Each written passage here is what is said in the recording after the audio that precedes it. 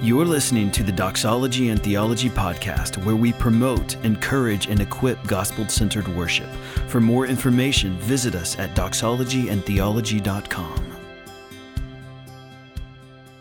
Lord, we thank you for making us singing people, for creating us in your image. We know that you are a God who sings over us.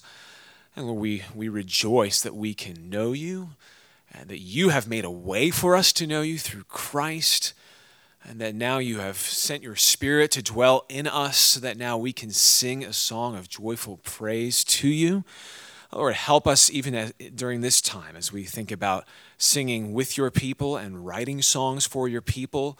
Lord, we pray that you would build up each congregation that's represented here. Lord, make our churches more and more holy, more and more united, and more bold in proclaiming the good news of salvation through Jesus. And we pray that our singing would help to make our congregations grow and help us glorify you. We pray in Jesus' name. Amen. I made a handout because it helped me to organize my thoughts. So if it's helpful to you, you can follow along. They should be scattered on the seats. So if you don't have one, just look and find one and grab it. I made 100. Hopefully there's enough.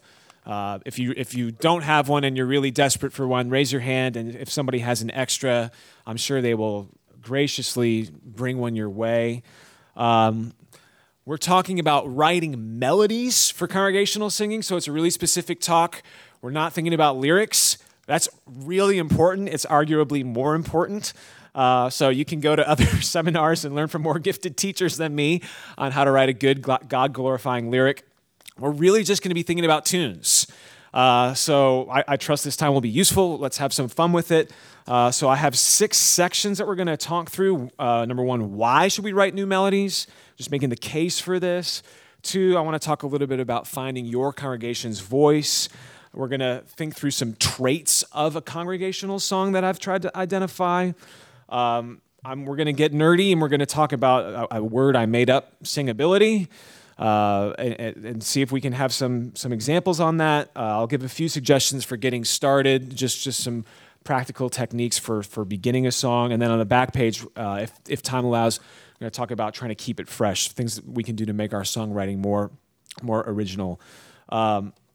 All of this is coming from a fellow pilgrim. I feel like I am still learning how to write. I'm constantly frustrated by the songs I write that are unfinished.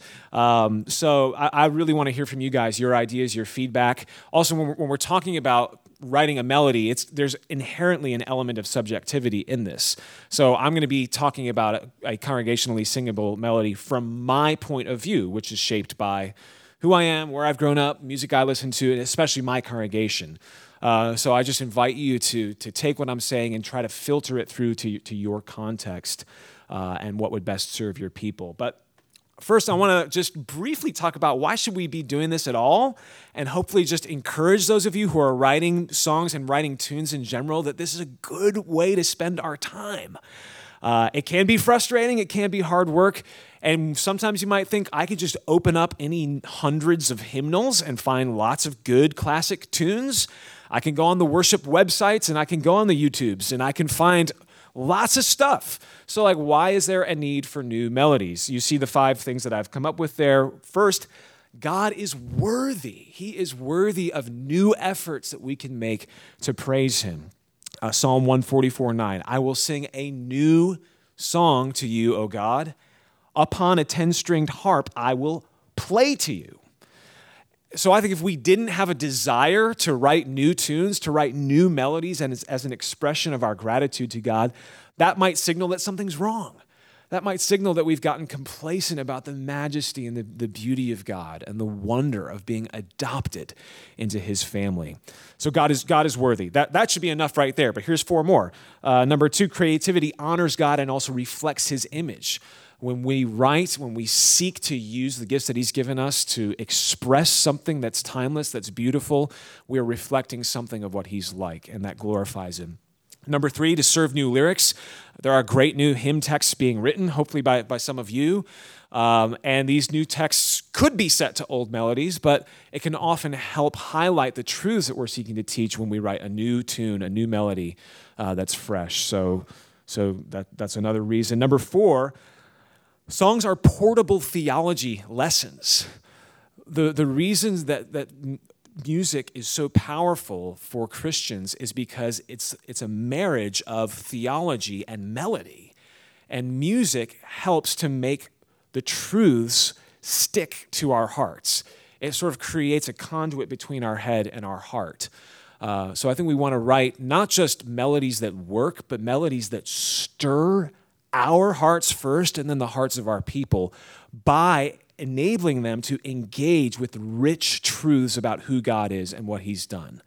So it's just a worthy goal. We are writing music not to make money, not to make a hit, but A, to honor God, and then B, to actually teach. So I'm thinking about songwriting as discipleship, as disciple making. And number 5, every congregation is different. We live in an era of cultural fracturing on the one hand. There's all these different little musical subcultures. Gone are the days when there's one main artist and everyone buys a Michael Jackson record because that's what everyone listens to. These are the days when there's all these different indie artists and little stations and subcultures. So there's fracturing on the one hand, but there's also a lot of cultural synergy and overlap on the other hand, where I think people are much more omnivorous in their musical tastes than before. So it's, I think, more common today than, say, 20 years ago for someone to be a fan of country music and hip hop. We have all these different little musical styles. A lot of us have all of them in our earbuds all the time. All that to say is, I believe that wherever you are, the different types of churches that we're in, whether that's different by region, by the sorts of generations you have in your church, the sorts of cultural groups and ethnic backgrounds you have in your church, the person who knows best how your church sings is you. And there's lots of music you can find on the mass market, the Christian mass market that you can use, but there's something to be said for indigenous composition within the congregation. I'm not saying every church needs to have a songwriter or needs to have songs written by someone from that church, but if a church does have someone who can write songs particularly for that church, I think that's a worthy goal of saying, what is the way that our church sings, and can we write songs that fit that expression? Which leads me to number 2, finding your congregation's voice. If this is something that we're hoping to do, aiming to do, I want to commend us in this session on the ministry of songwriting for the local church. For those of you who are just here with Sandra McCracken, we heard a great session on her approach to songwriting, and there was some Q&A and discussion about writing for personal expression versus writing corporately, and both are good, both are valuable. So if you write songs that are just for yourself, just to use in your own devotional time with the Lord, that's great. If you write other songs that you share with people, whether it's at a coffee house, singer-songwriter kind of events, or you're putting it up on the internet, that's great too. But here, I want us to be thinking about a particular discipline of writing for the church. So an analogy, when I prepare a sermon, I use 2 books. I use my Bible, and I use my church membership directory. That is my second most important book. And as I'm studying a text, I am looking through these faces. We have little kind of thumbnail photos in there. I'm looking through these names, and I'm asking myself, what are my flock? What are they struggling with? What are their sorrows and their hopes and their fears and their joys? I'm taking the truth of the text that I'm interpreting, and then I'm seeking to apply it not just to sort of generic vacuum of Christians, but to Bob and Bill and Maxine. And I think songwriting, we can approach it the same way. In one sense, we're writing to the church. We want to write a song that will minister to and bless and encourage our people. And we're also writing for the church. We are literally putting something in their mouths. So when it comes to the musical side of writing, I think we need to discern what is in my congregation's mouth. What's my congregation's voice? A few ways we could go about this. Become a music analyst, analyze the top 20 songs that you think your church sings best, and sort of put on your music theory hat and ask yourself, what musical traits and characteristics do the melodies have in common. And not making a value judgment about what types of songs are better or worse, but just what songs does my church tend to sing well.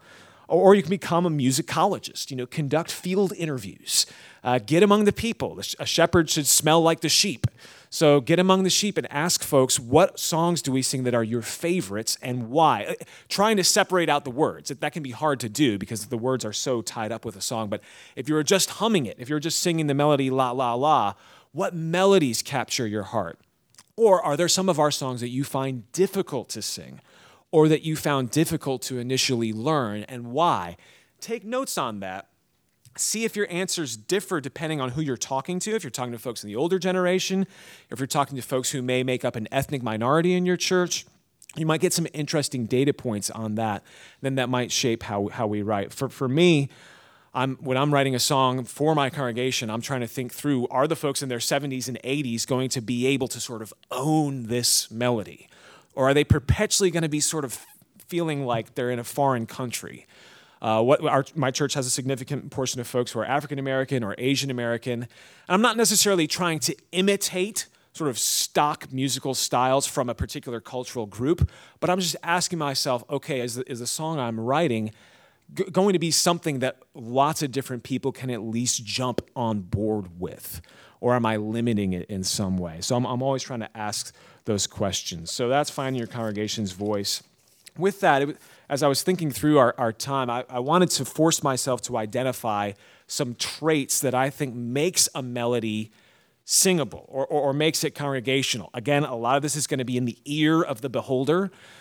So feel free to push back or disagree or modify these for your own setting. But I came up with 4 things in terms of a goal to shoot for. These are abstract words, and then in the 4th section, I'm going to try to tease these out in more technical, sort of concrete language. But it just has abstract goals. Number 1, a singable congregational tune, I think, is intuitive, by which I mean the melody is neither so predictable that it's boring, nor so complex that it's baffling. It can be learned after being heard just a few times, but singable doesn't just mean easy to learn. It means you actually want to keep singing it. So I'm not just talking about, happy birthday level of simplicity. I'm talking about a song that you can sing and you also want to sing, that's intuitive to the voice and to the heart. So that's the first thing. Second thing is that a singable tune is natural. It suits all the voices in your congregation in terms of its range. So what notes does it include? And how often are the really high notes and the really low notes being sung, because that can be fatiguing. And the other aspect of being natural is that the phrasing allows you to breathe. Some songs, there's so many notes run together that it can be hard to grab a breath, or the phrases are so slow that you have to breathe in the middle of a phrase in order to make it through to the end. So that's what I mean by natural. Third, it's complementary to the lyrics. And again, 2 aspects of this. First, this means that the tone and mood of the melody matches the mood and the meaning of the text. So if the lyric is a lament or a confession or longing for Christ's return, the melody needs to convey that in some way. There needs to be a match there conceptually. But the second aspect of complementary is that the tune should fit the phrasing and the meter and accent of the poetry as well. I'll say, from time to time, folks will give me a song or send me a song they've written, ask for feedback, which I love to do. And I would say one of the more common pieces of feedback I give is great lyric, great melody. I'm not sure they always match.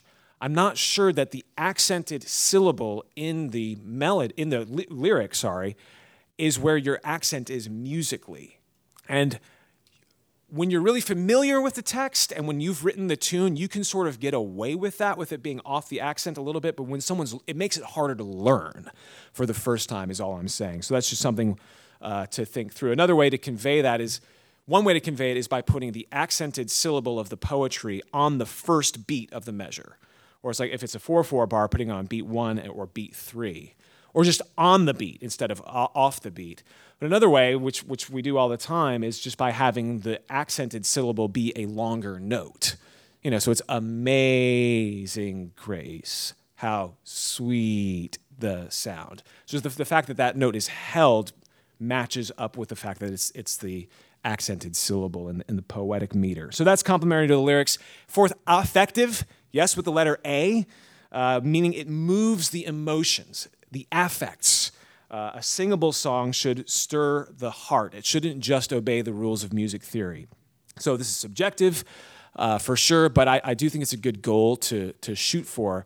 A singable tune is one that's going to move the hearts of our people, because that's what makes a song get stuck in your memory. And I think that's what we're shooting for as the ideal of a song.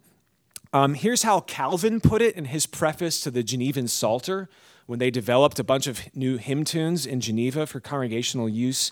I think this is fascinating the way he talks about it. He says, touching the melody, it has seemed best that it be moderated in the manner which we have adopted, to carry gravity and majesty appropriate to the subject, and even to be suitable for singing in the church. So by moderated, he means that the melodies were really simplified from the complexity of the other stuff that was going at the time. You had a lot of polyphonic things happening, with different musical lines and different words kind of overlapping, not singing the same syllable at the same time. And if you know some of the tunes from the Genevan Psalter, like the doxology, da, da, da, da, da, da, da, da, the very sort of elegant mix of quarter notes and half notes that you find in a tune like that, that's pretty typical of the sort of tunes that they did. And there's a simplicity to it. There's not much to it, and yet it sings well. So I think that tune's a good example of what he's trying to describe there. So he wasn't aiming at boring or dull. He did want the melodies to be stirring, affective. But there's another quote. He also said, there's a great difference between the music which one makes to entertain people at table and in their homes, and the psalms, which are sung in the church in the presence of God and his angels. So leaving the whole question of exclusive psalm singing aside, what's interesting to me about that is that he saw a benefit to having congregational songs be simpler in their form than performed music. I think there's a lot of wisdom in that. You can take it to an extreme, you can take it too far, but I think he understood that the church's gathering is a unique opportunity and privilege for the people of God, and we are singing not just to God, but Ephesians 5, we're addressing one another in psalms and hymns and spiritual songs, which means the type of music, and he identified this 500 years ago, is different than when you sit passively to listen to something and be entertained. Notice he's not against that. You want to entertain people at table? Have them over and have a musical performance? Wonderful. And that can be glorifying to God in its own way, but the sort of music and singing that we do in church is different because of the corporate nature. That's not to say that it's dumbed down or that in some way the musical integrity is lacking. It's just a different type of expression. It is a congregational expression. So that sort of concept is what's behind when I am saying intuitive, natural, complementary to the lyrics, and affective. Those are my sort of summary words for trying to get at what Calvin was describing. Let me pause there. What do you guys think? Any questions, comments on any of this so far?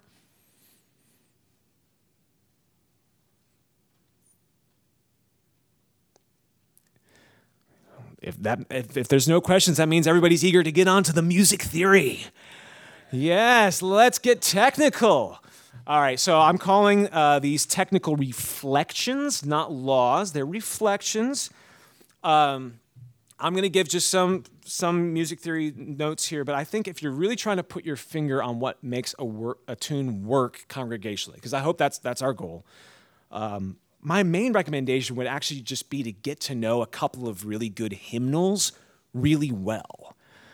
So I hope this seminar is helpful. I hope I'm going to give you guys good advice. You can be the judge of that. But over months and years, sing the best songs that are out there. I hope you're already singing them in your church, but sing them on your own. Play through them. Try to inhabit the best melodies you can find. So I will say, I think for me, the best school for learning what makes a melody singable hasn't been like reading a book or attending a seminar. It's just been going to my church where we have developed over the years a canon of really great tunes. And we have morning and evening services on the Lord's Day. So every Sunday I'm singing 15 or 16 songs congregationally. And then those are, like I'm sure with all of us, ringing in my head throughout the week, and I'm going over them and I'm singing them in the shower, and hopefully just good melodies, I hope more and more, are becoming part of my bloodstream. So I just want to encourage you in that as well. A lot of this is caught rather than taught, and that's good. I mean, this is music is both art and science. So that's the art. Let's talk about the science. All right, so I've got four. I'm breaking down a melody into four components. Melody meaning the notes that are chosen.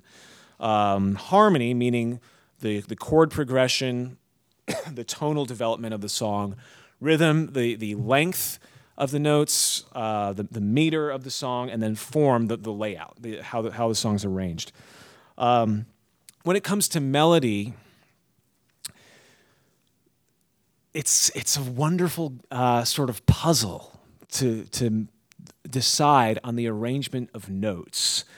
And I think a lot of this just, music is cultural. It's a cultural artifact. And so in our culture, we have a sense for what type of motion and what type of spacing is pleasing. So your option, like you're on a note, and you have an option of going up, you have an option of going down, or you have the option of staying the same. And when you go up, you have the option of going up by a step, or you have the option of going up by a leap. And when you go down, it's the same thing. So nod with me if you're tracking. I trust we're raise your hand if you often write melodies. I just want to see a sense of who. Okay, so that's most of us. That's great. And if that's not you, that's totally fine too. Take this and encourage a melody writer that you know, or take this and start writing. Start today, start tomorrow. So I was thinking about Joy to the World.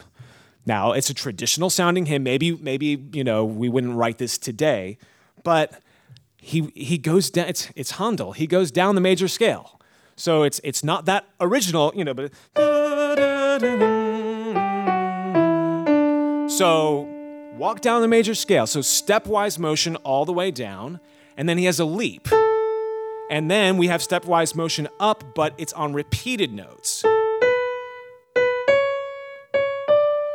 So there you've got all the different types of motion that you can have. You've got stepwise down by step, you've got a leap up, and then you've got repeated notes.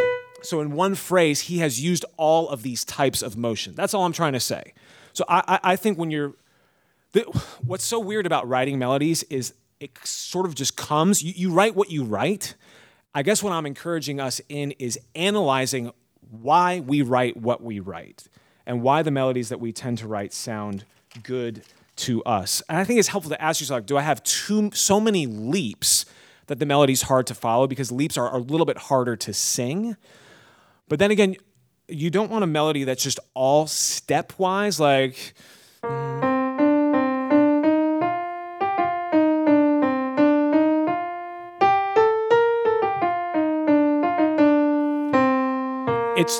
It sounds childish because that's what a kid does when they come up to the piano. It would be more on a C scale. It wouldn't have any black notes. You see what I mean? It's going to be more pleasing if there's repeated notes.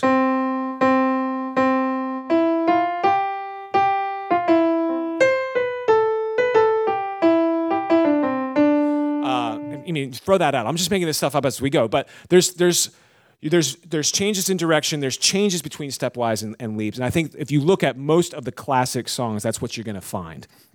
I think repeated notes are undervalued. I think we sort of have a sense of, this melody needs to go somewhere. For those who are writing in a more classical hymn genre, if that's more your natural voice. I think in the more modern contemporary praise song, maybe repeated notes are overused. That happens a lot in these modern songs.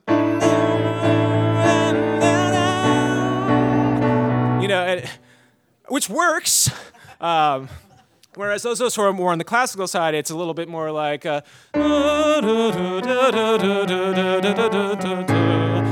just like, bro, you would be helped out if it went more like,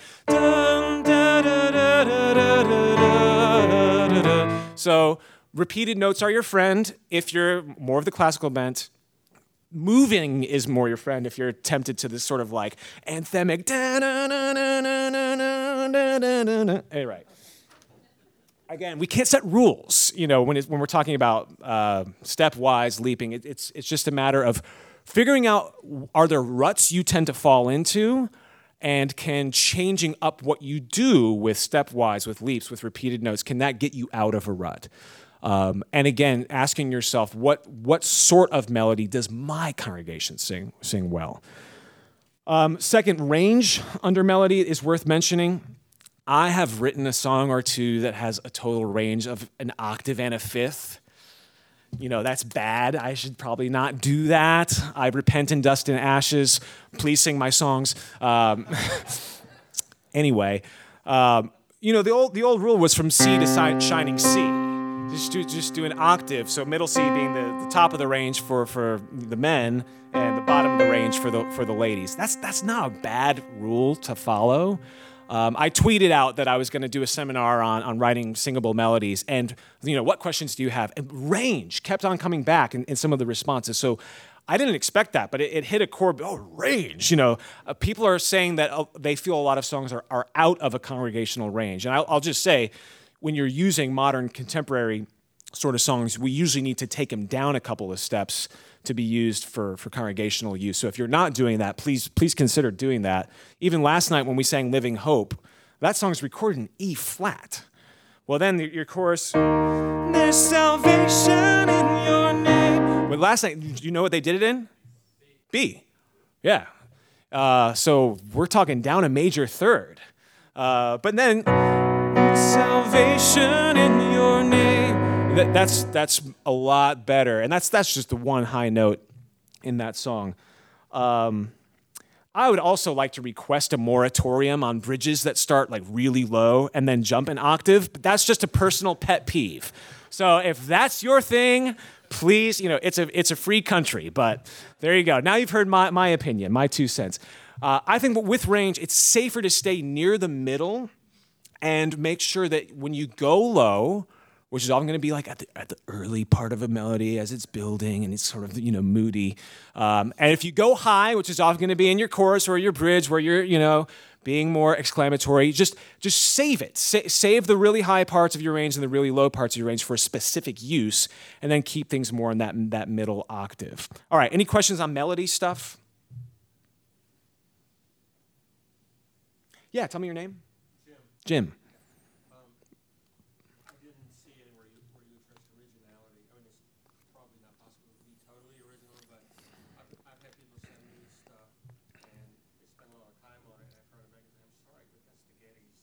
Yeah.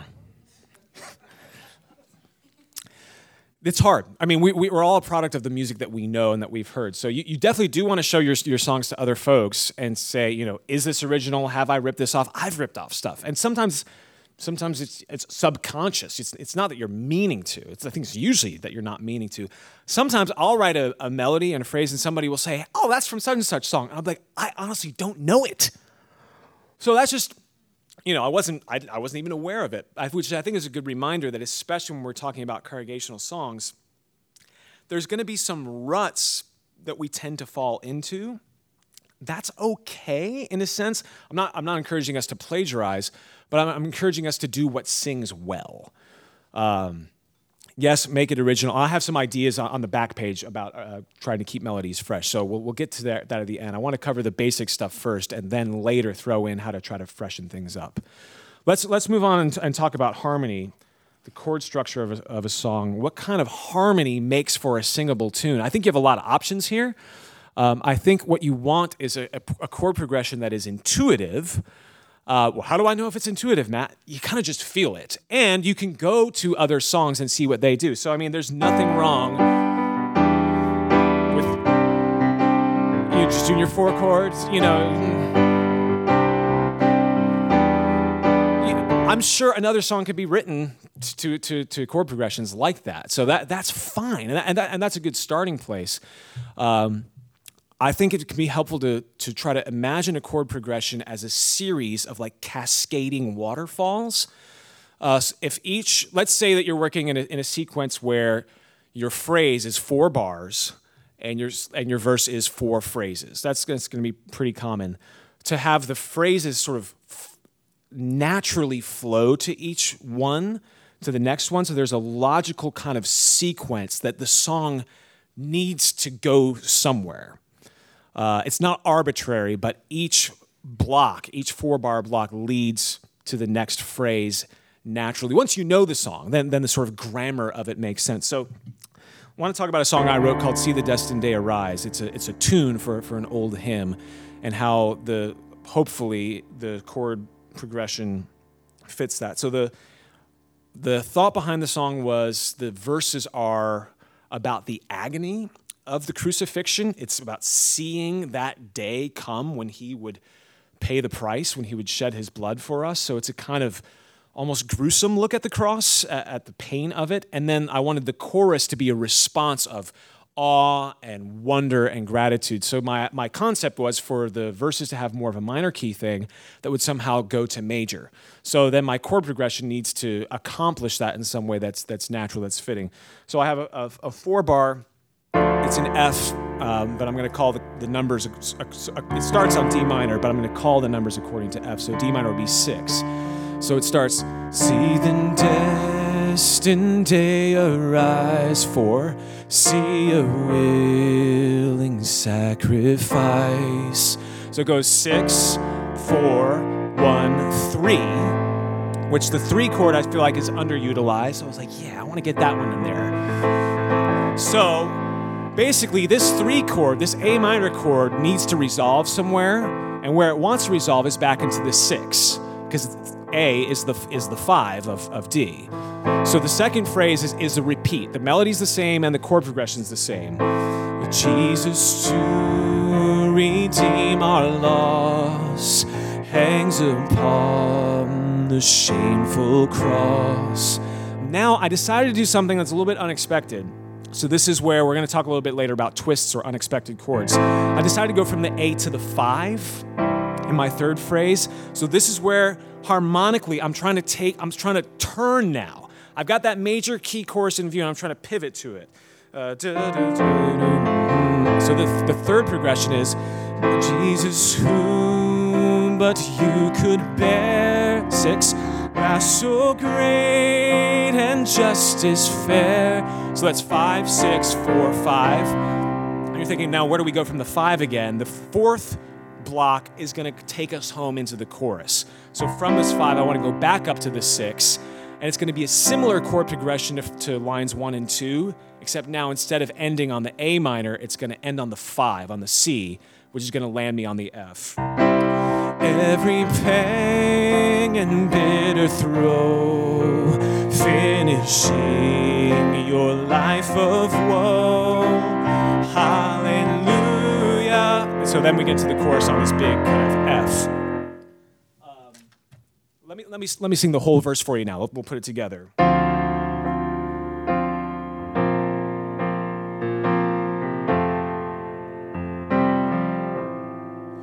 See the destined day arise, see a willing sacrifice, Jesus to redeem our loss, hangs upon the shameful cross.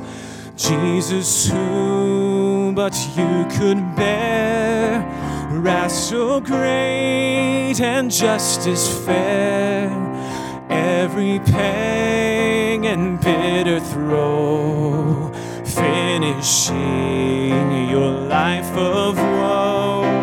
Hallelujah, hallelujah, Lamb of God for sinners slain.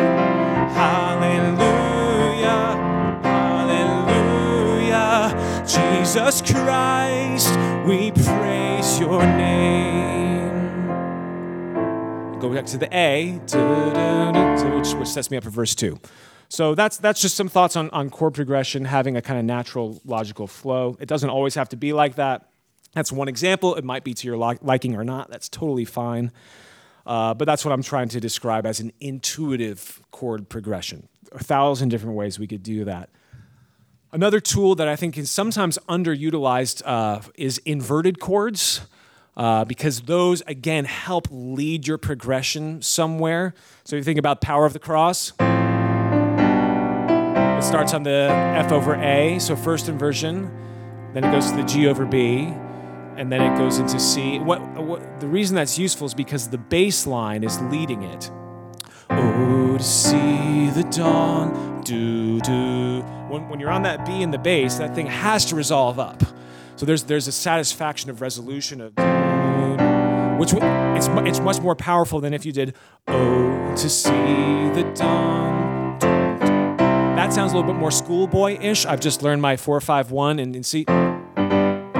Where rather, that's more. There's more artistry and nuance doing that. And then they do it again. The Gettys do this a lot on the going into the chorus.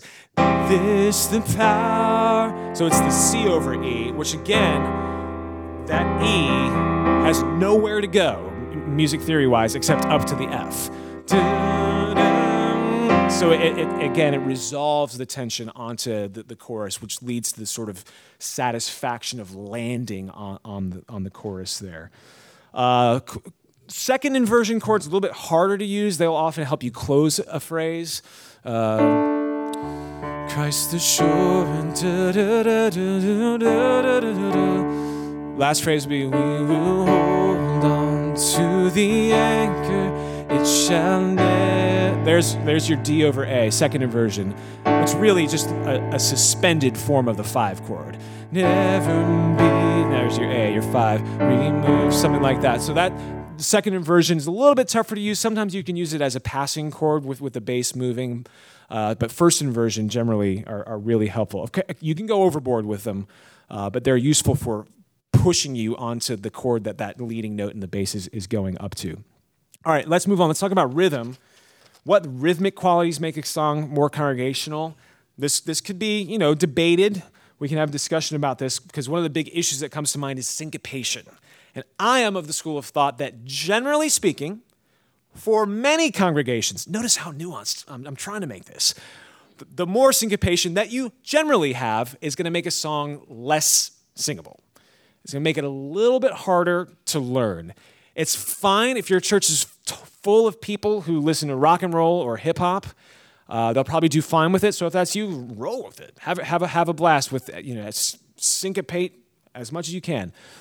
But for folks from other cultural backgrounds, for folks of older generations, I think syncopation works best when you have drums and bass to give you that pulse. So then the syncopated note can come off the pulse.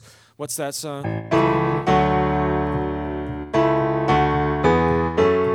Everlasting God.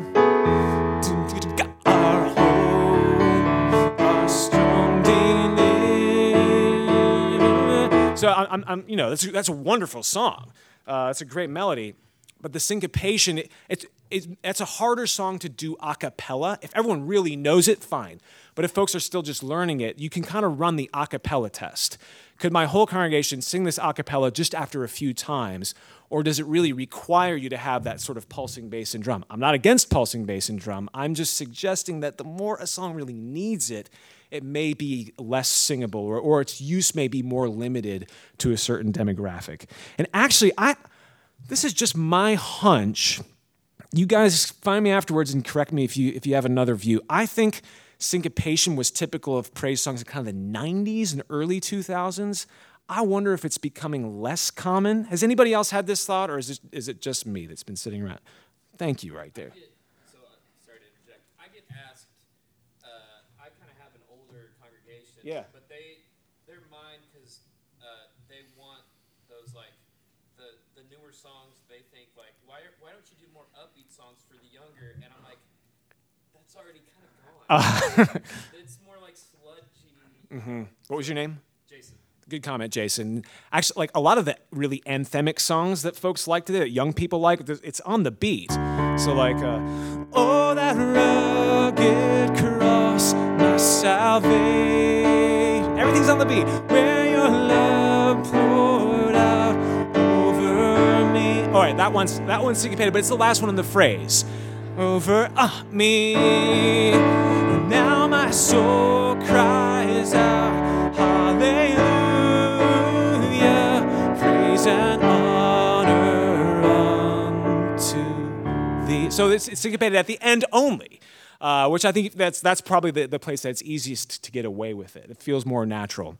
It's almost like putting a little period on the musical phrase.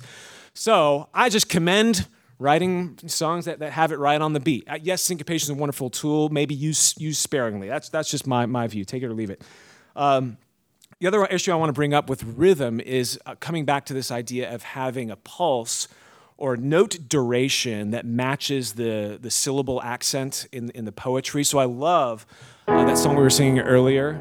Oh Lord, my rock and my redeemer. Notice how the accented syllables, da, da, da, da, da, da. So the ones that are those dotted A's are the accented syllables. And so that's the reason that melody works with that text. If you didn't have the duration length, it wouldn't be as interesting of a melody.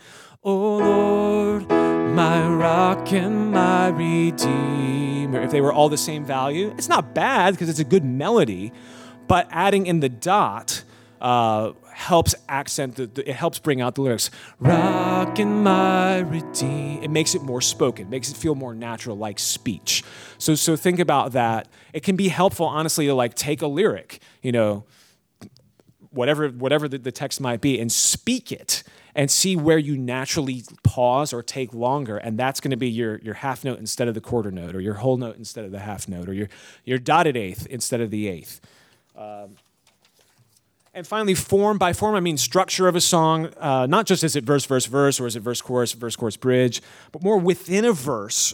What's the structure of the phrases? If you map it out, is it A, B, C? Is it A, B, C, D? Are they all the same?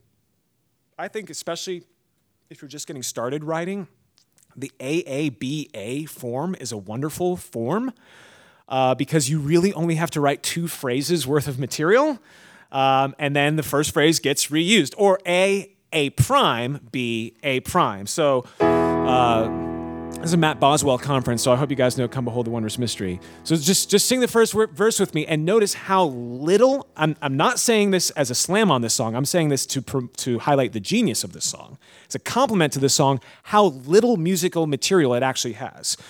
Come behold the wondrous mystery in the dawning of the King. So that's A. He, the theme of heaven's praises, robed in frail hue. That's A prime. It's very similar. Longing in our darkness, now the light of life has. That's your B. Look to Christ who condescended, took on flesh to ransom. A prime. So there's not actually that much there, but what is there is really good. That's just a great example of a singable, simple melody that uses form to an advantage because the form is so simple, which allows you to have such deep words. So sometimes there's trade-offs, like if the music is more complicated, then sometimes the words need to be simpler. And that's okay. There's a place for songs like that. But with this one, the form is so simple, so you're reusing a lot of the same melodic phrases, which allows you to have the richness of the poetry that they've put in there. All right, questions on section 4, some of the technical stuff. Tell me your name. Trevor, yes. So I write zero music, I'm just lyrics. But right on the last thing you said, so what are the advantages of lyrics in a common meter? How does that play into musical simplicity and form and so on? Yeah, I mean, so you're talking to someone who tends to work in more of a modern hymn idiom. So I'm sort of answering for that's the space that I inhabit more. And having a set meter is going to really help, I think, with something that's singable. Because generally, whether it's common meter, 8/6, 8/6, whether it's long meter, 8/8, 8/8, whether it's short meter, whether it's other, you can look up these metrical indices in the back of your hymnal. The standardization of the number of syllables is going to help you come up with a melody that is more compact, predictable on the whole. But as I'm going to say later, there's value in sort of breaking out of the mold as well and doing something that makes the song fresh, slightly unpredictable, slightly new, slightly original, it can be a good thing too. So that's kind of a non-answer. It's sort of like, yeah, that's good, but you don't have to do that. Yeah, what's your name? Luke. Hey, Luke. And do you find that you write melodies first or harmony first? Probably, it's a combination of both. And do you feel like your better songs come out of landing on one of those more often? It's hard to say because I feel like melody and harmony are so closely linked. So I don't just write a chord progression and then try to write a melody over it. So I guess I would say a melody first. But for me, the melody always implies the chord progression that's under it. But I also generally start with lyrics and then add a melody to it. So like retuning an old hymn, or I'll have a lyrical idea and then I'll set a melody to that. It's harder for me to just write a melody. I'm like, well, how many notes should it be? How many syllables? Give me. I need some constraint. Otherwise, the blank page is like, well, I could just make this phrase go on and on and on, but that probably wouldn't be helpful. Does that answer your question, Luke? Other questions? Yeah, your name? Dan, and so I'm a music student here at Boyce. I have a hard time finding the balance of, I want to follow the theory, but at the same time, it's like, I don't want to be so focused in the books Yeah. that I'm not letting my ear find things. So how do you find the balance of that structure that we find in theory, but also the freedom to experiment with other things?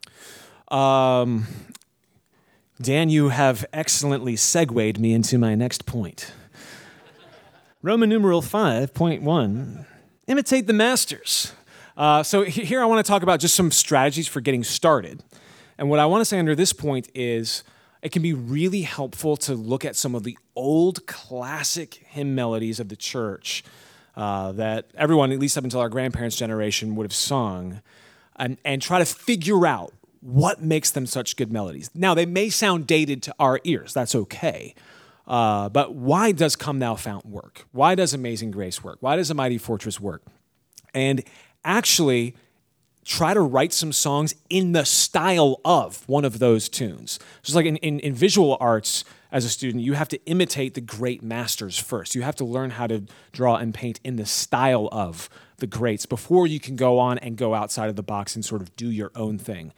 Because it's a matter of technique and understanding the tradition. So generally, my recommendation would be learn the theory backwards and forward, and learn what makes for a good song, and then figure out how you can develop that into something new. Figure out how you can generate your own voice. So you don't want to stop there. You don't just want to write, Rock of Ages 2.0. You want to write Rock of Ages Dan's style. You want to come up with your own style. But I think the way to get there is to do the work of figuring out how good melodies operate. So grab an old hymnal and try to figure that out. Any melody you write is gonna obey the rules of music theory in a sense for what we're doing. You're not going to be writing like atonal serialism, Schoenberg style. For the church. It's just not going to happen. But even that, so that's the thing. People think of modern music, modernist, 20th century music as not having any rules. No, it has lots of rules. It just has different rules. So for serialism, literally it had to be in a series. You had to go through all 12 tones before you came back to the first one again. So that's imposing a kind of structure. Now it sounds strange to many ears, but there is rules within that. So anyway, I could say more on that, but I'll stop. Try using one organizing principle. This was a way of actually limiting ourselves so that you have one idea to sort of structure the song around. This is just coming from my own experience that sometimes it feels overwhelming when it's like, okay, here's a great text. How do I write a tune to it? Or here's what I want to express to the Lord. I don't have a text. How can I just start with a tune? It can be useful to constrain yourself. So just say, I'm going to write a melody that's based on the major scale or a major chord.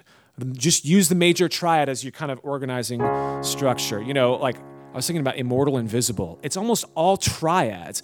Immortal, that's the 4. Invisible, that's a 5.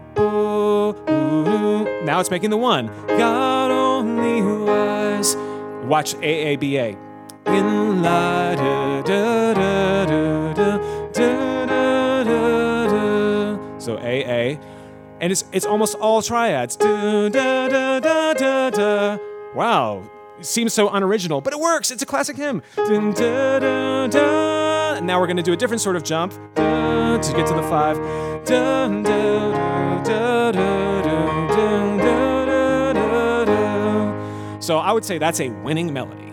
I would say that one deserves a place in our hymnals, and it's basically just built around chords. Now we don't exactly. Modern music doesn't exactly use triads that way, so that's why it sounds a little bit dated. I think if you were just learning it for the first time, didn't grow up singing it. But it's a nice compositional constraint to say, I'm going to write a song based on a triad like that, or decide you're going to write a song with just 2 or 3 chords. So like Nothing But the Blood, again, a classic hymn that works. You can reset in lots of different styles. It has 2 chords. It's just G and D. Nothing but the blood of Jesus. Now you can set it to different chords. What can make me whole again? Nothing but the blood of Jesus. Oh, precious. You can do all that stuff with it, but at the core, the song is written in the hymnal with only 2 chords. So can you write a song with just 2 chords? It's a good kind of question to ask ourselves. Can the melody be interesting enough to carry the interest without relying on all these cool chords I learned in my music theory class? It's just a nice exercise. Or what about a smaller melodic range to say, I'm going to write a song that basically goes a 5th, no more. I was thinking about Marvelous Grace of Our Loving Lord. That song's range is an augmented 4th. It's not even a 5th. So it starts on G, marvelous. So the lowest note is that F sharp.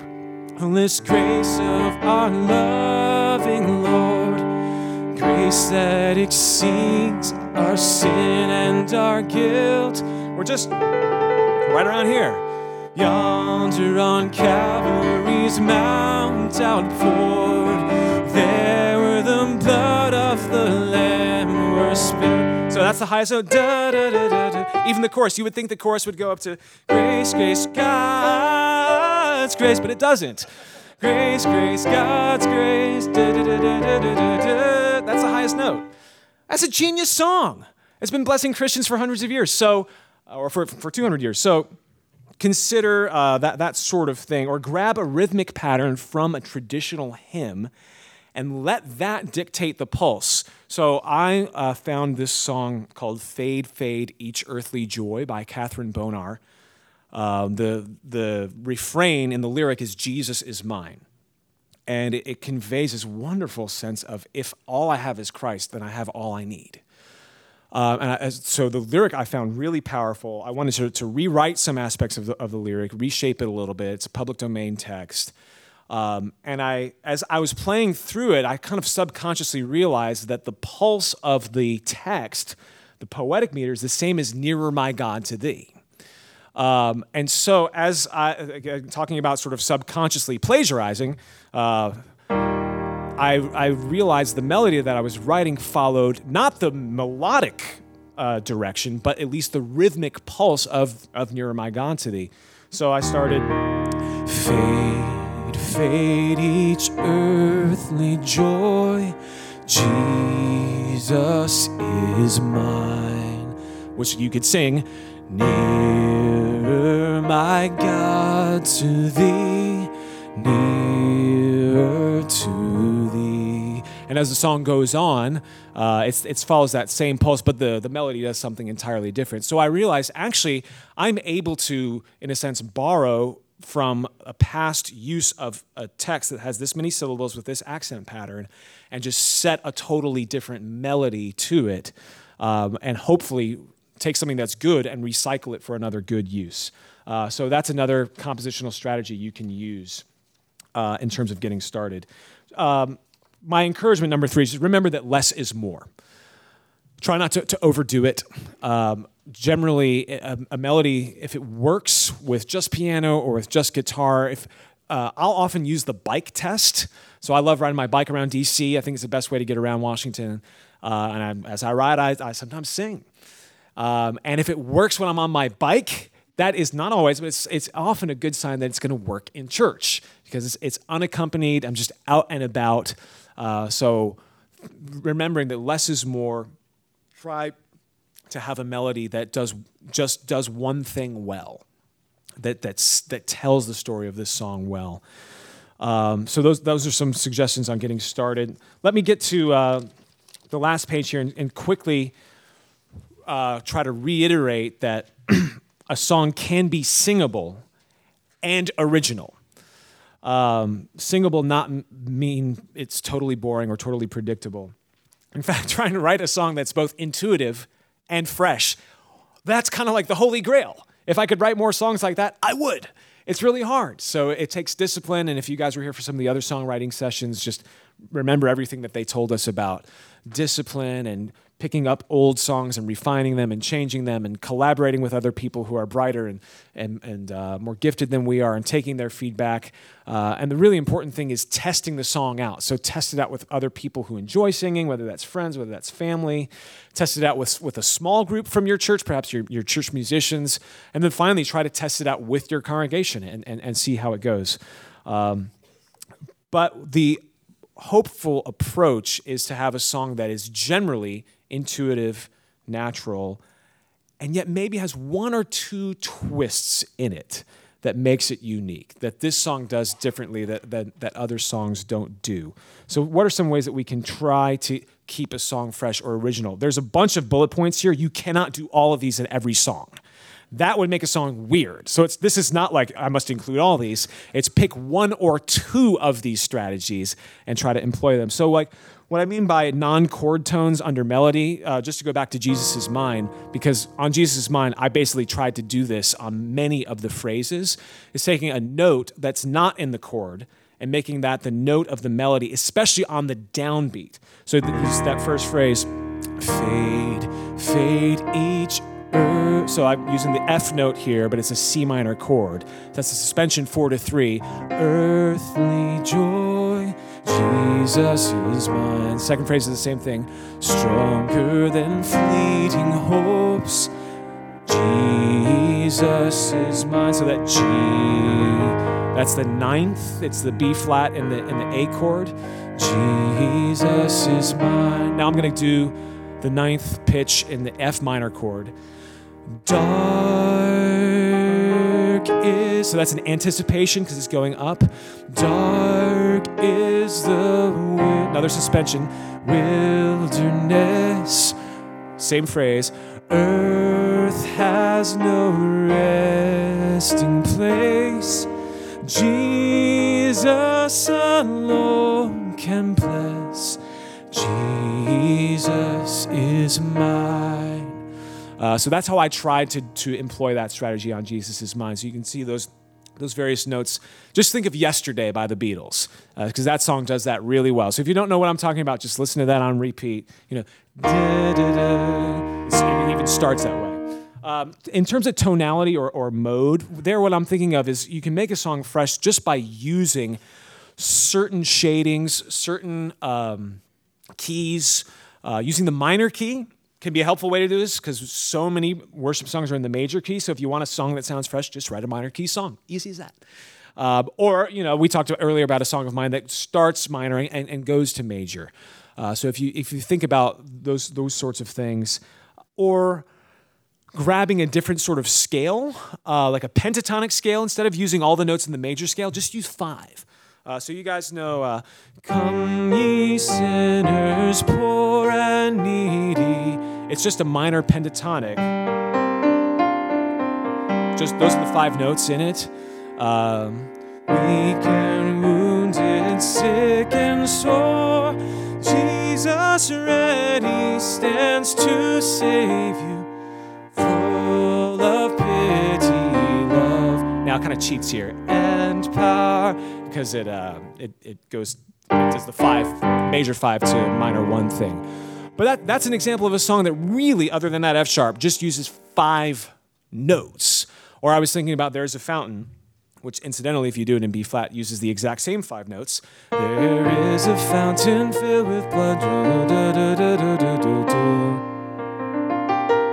It's just those 5 notes. It doesn't use the E flat, doesn't use the A. The whole song.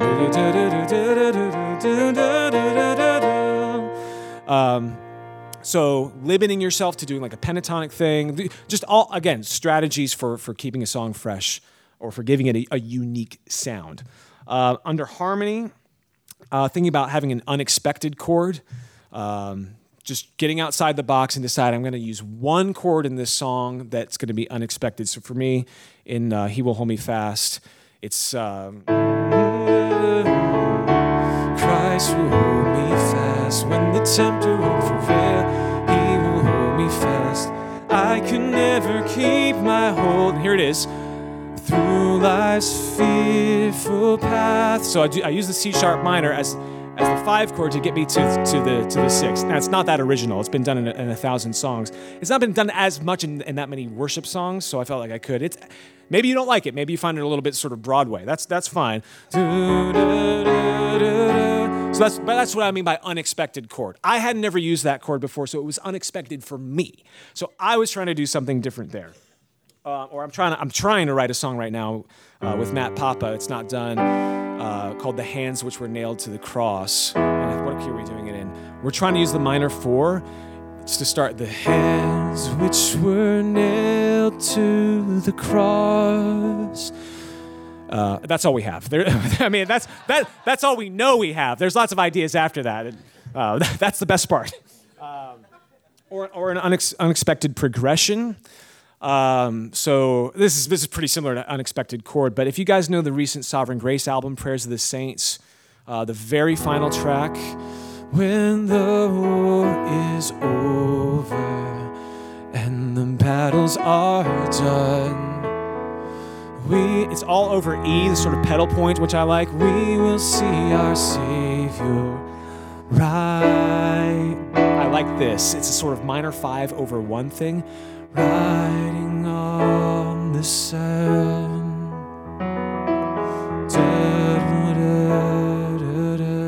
I love that progression. I haven't heard it in a praise song before. Maybe I've just missed it, but to me, that's unexpected. So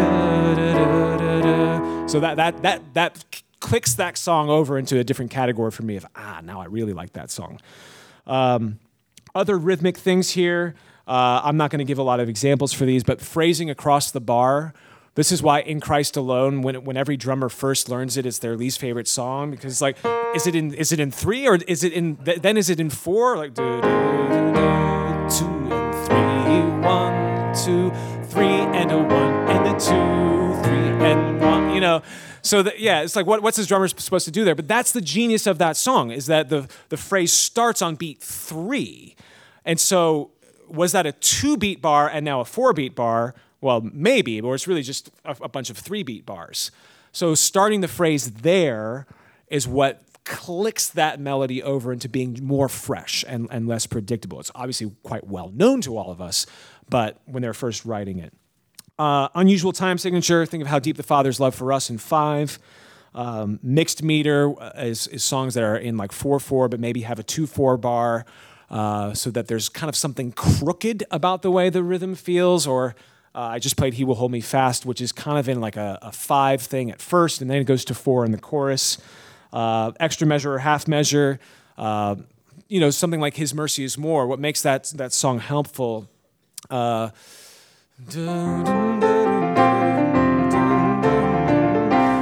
into sea without bottom or shore.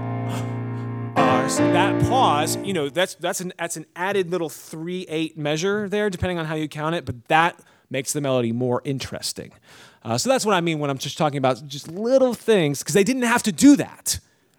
You could obey the rules of music theory and not have that, but the fact that it's in there makes a song better. Odd number of phrases. Watch out for every song you write having like 8 phrases or just 4. Try a 7-phrase song. Guide me, O thou great Jehovah. I'm not going to play it now. Think of it later. 7 phrases. It works. 7 musical phrases. The 6th lyrical phrase gets repeated, but it's a different musical bit. Or having a different melody on each phrase. This is why the Eventide tune for Abide With Me is such a genius tune, because all of them, except for the last one, have pretty much the exact same rhythm. It's just that the melody changes each time. So that to me is like, yeah. When you really analyze it, it makes for a very special song. Any final questions? Yeah, what's your name? It's Melody. Great name.